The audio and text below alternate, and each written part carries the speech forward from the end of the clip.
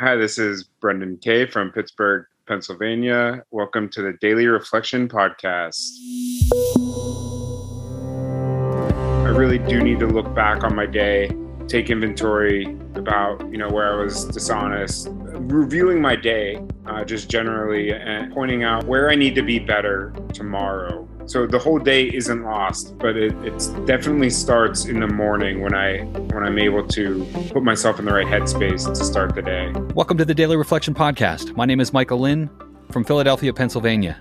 And I'm Lee McGinnis from Leesburg, Virginia. As members of the recovery community, we created this podcast as a way to provide experience, strength, and hope through the lens of the Daily Reflection book.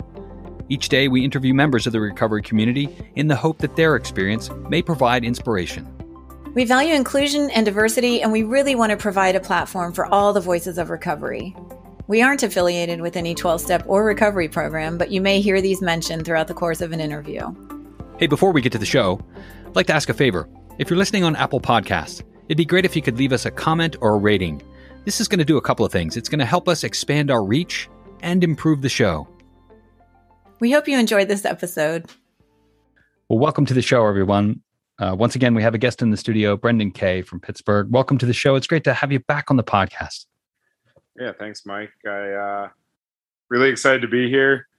Honestly, I did when I initially signed up, like back in December before the whole undertaking, and I guess my ego thought like you're going to need help from people more than once. So like, of course, I signed up for once in January and once for October, but man, this thing has really blown up, and it's an honor to be on this and be a part of it. And you've had some real spiritual giants involved, so to be counted amongst them is pretty cool.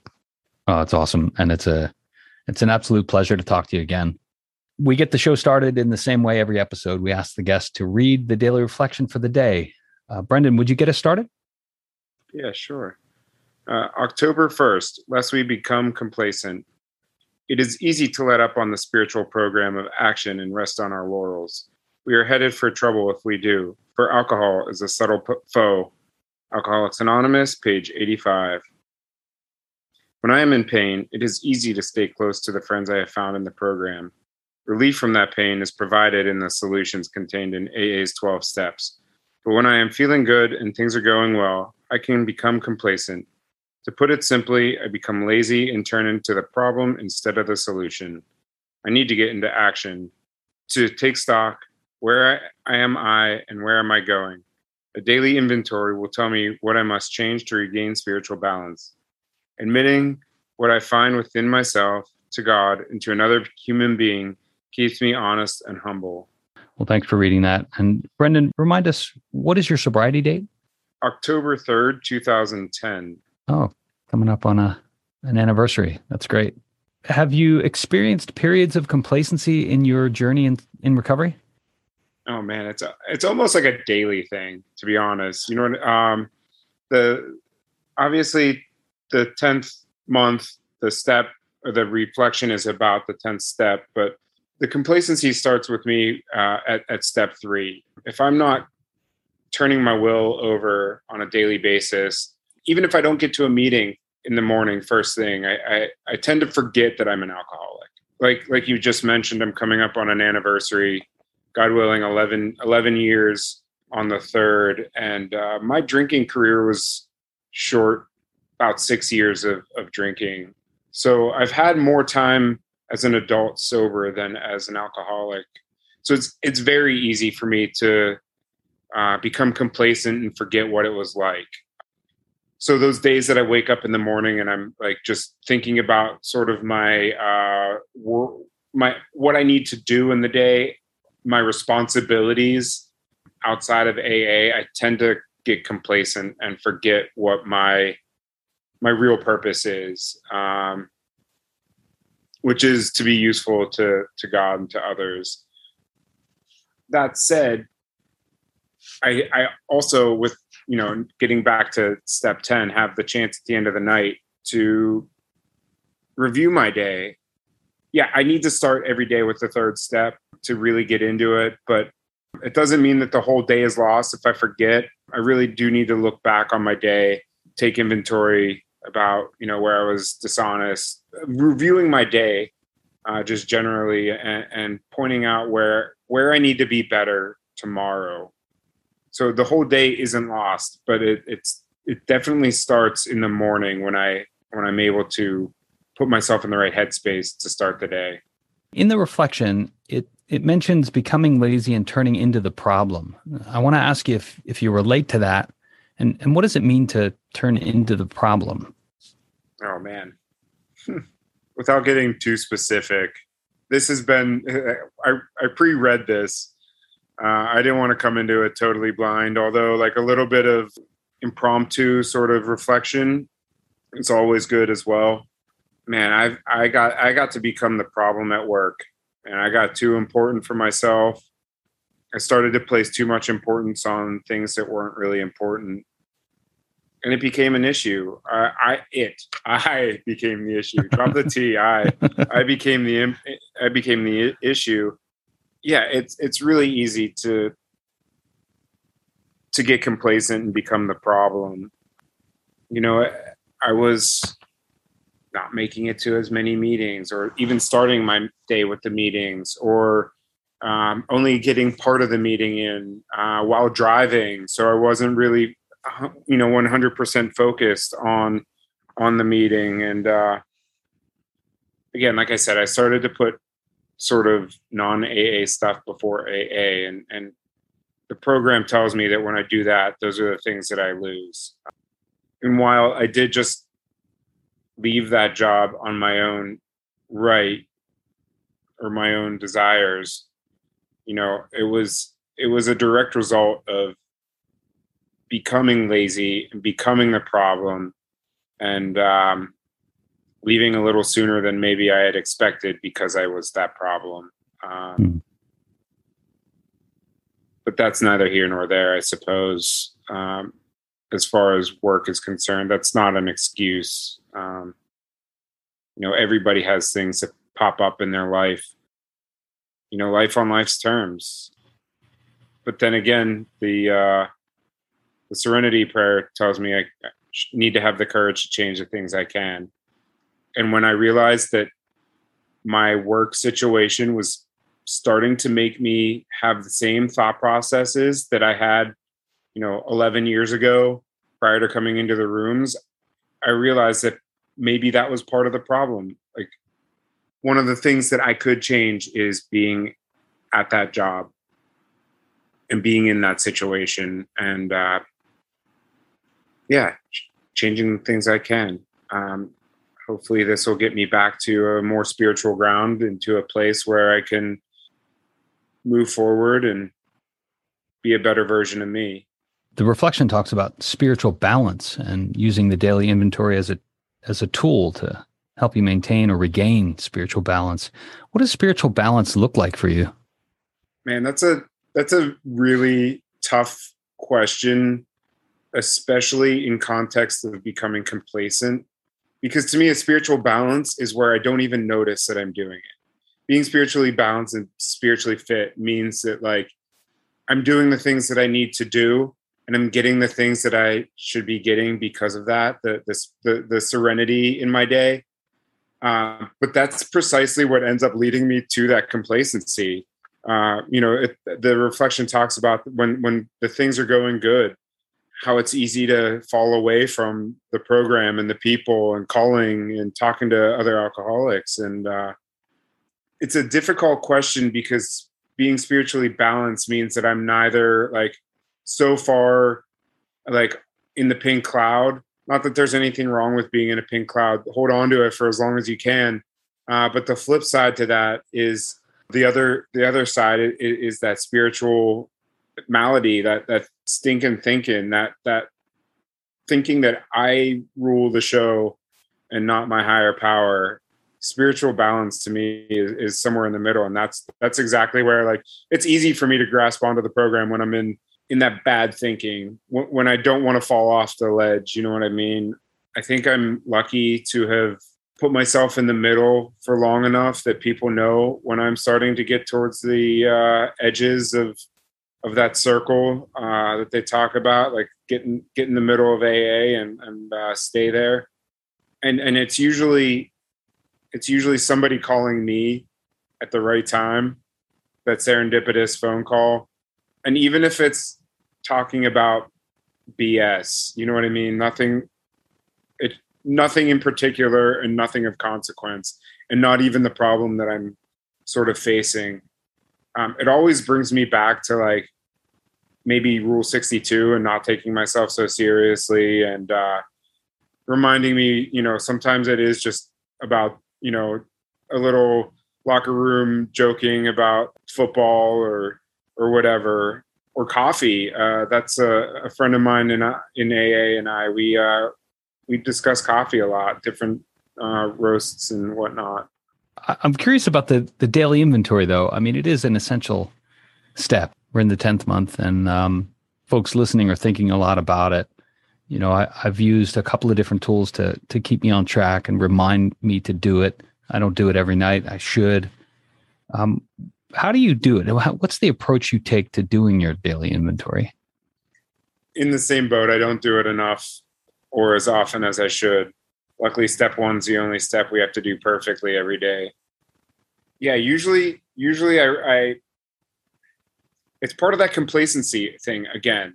When things are going good, I tend not to do it.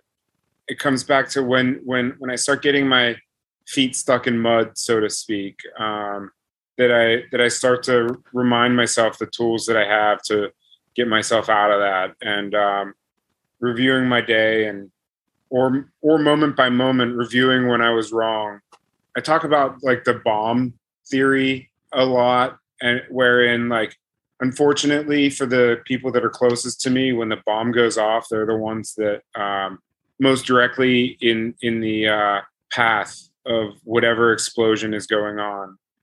Whether it's my coworkers or, unfortunately, my wife more often than she deserves, and not because of anything that she did necessarily. She just is the one that I'm with the most, and I have to be quick with those people to see where I was wrong, and to apologize, and to try and be better, and to not let that happen again. Unfortunately for coworkers, I have the ability to leave the job. I don't want to think that my wife doesn't have the ability to leave me, but I feel like there's less of a chance of that, especially the more I do these steps. I think I'm an okay guy to be around most of the time. I've heard the talks about the apps that can be used for the 10th step, and again, maybe it's just thinking that I'm too busy for these little things, or like thinking, oh, I was already at the meeting today, or I already talked to another AA. I did this or that for my program today.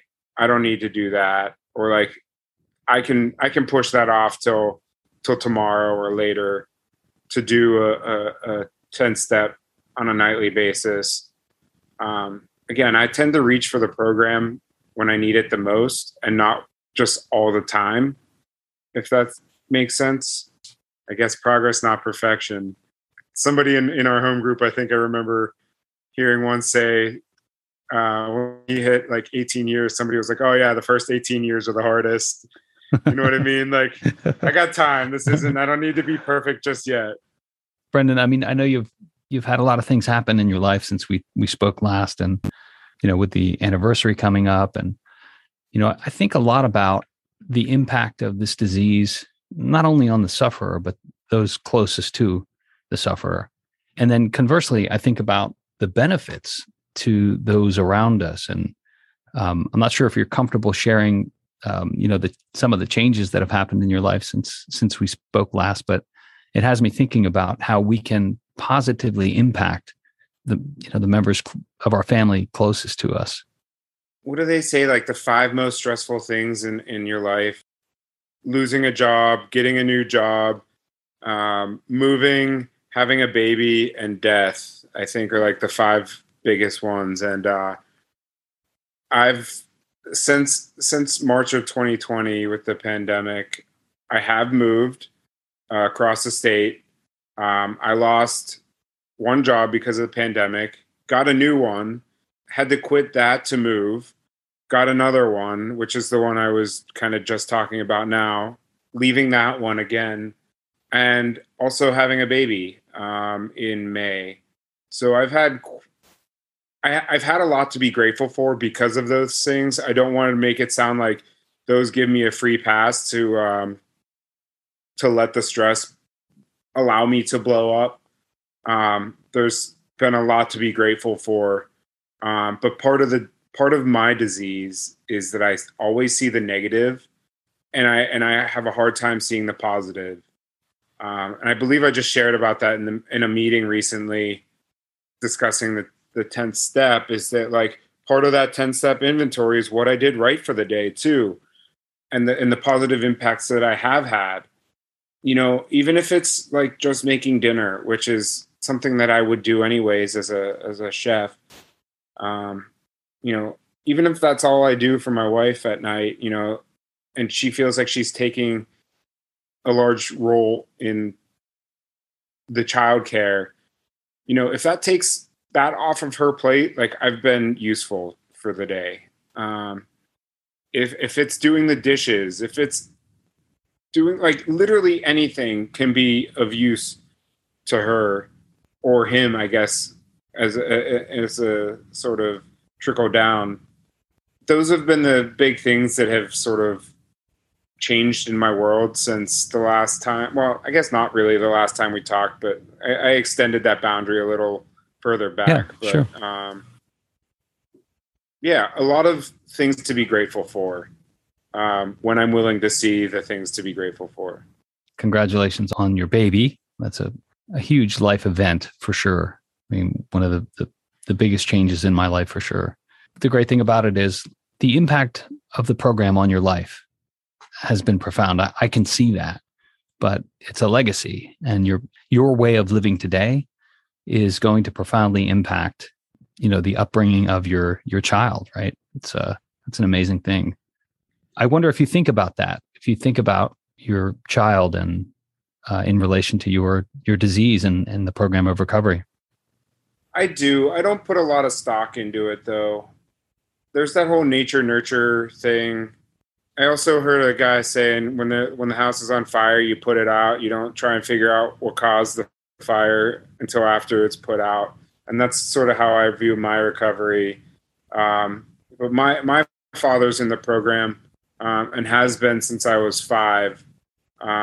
So he has, I guess, 31 years now of sobriety. And, he tried to raise me with the principles of the program. I was just unable or unwilling to see them, I think, as a kid. I just don't know if I was able to grasp that. I think macro level, he will most certainly benefit from my being in the program. On a more micro level, I would like to hope that he learns some of the principles and some of the tools of the program. Kids will be kids too. I only know now today what I know today because there's another saying I've heard before. To be old and wise is to have once been young and stupid with a little bit of luck. And, he's certainly going to have to make a lot of, he's going to, if he's anything like me, and if I'm anything like my dad, I'm going to have to learn the hard way on certain things.